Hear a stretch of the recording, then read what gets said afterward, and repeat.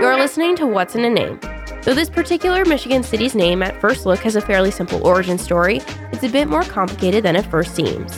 The name Detroit comes from a French word that means straight, like a body of water, which in turn comes from the city's positioning around the Detroit River. The river comes from Lake Erie, one of the 5 Great Lakes. The city still remains as one of the oldest and most important cities in the Midwest. Though the name comes from French settlements in the early 18th century, which was roughly 300 years ago, the land itself has been populated for over 11,000 years by many different peoples, including the Iroquois and the Huron.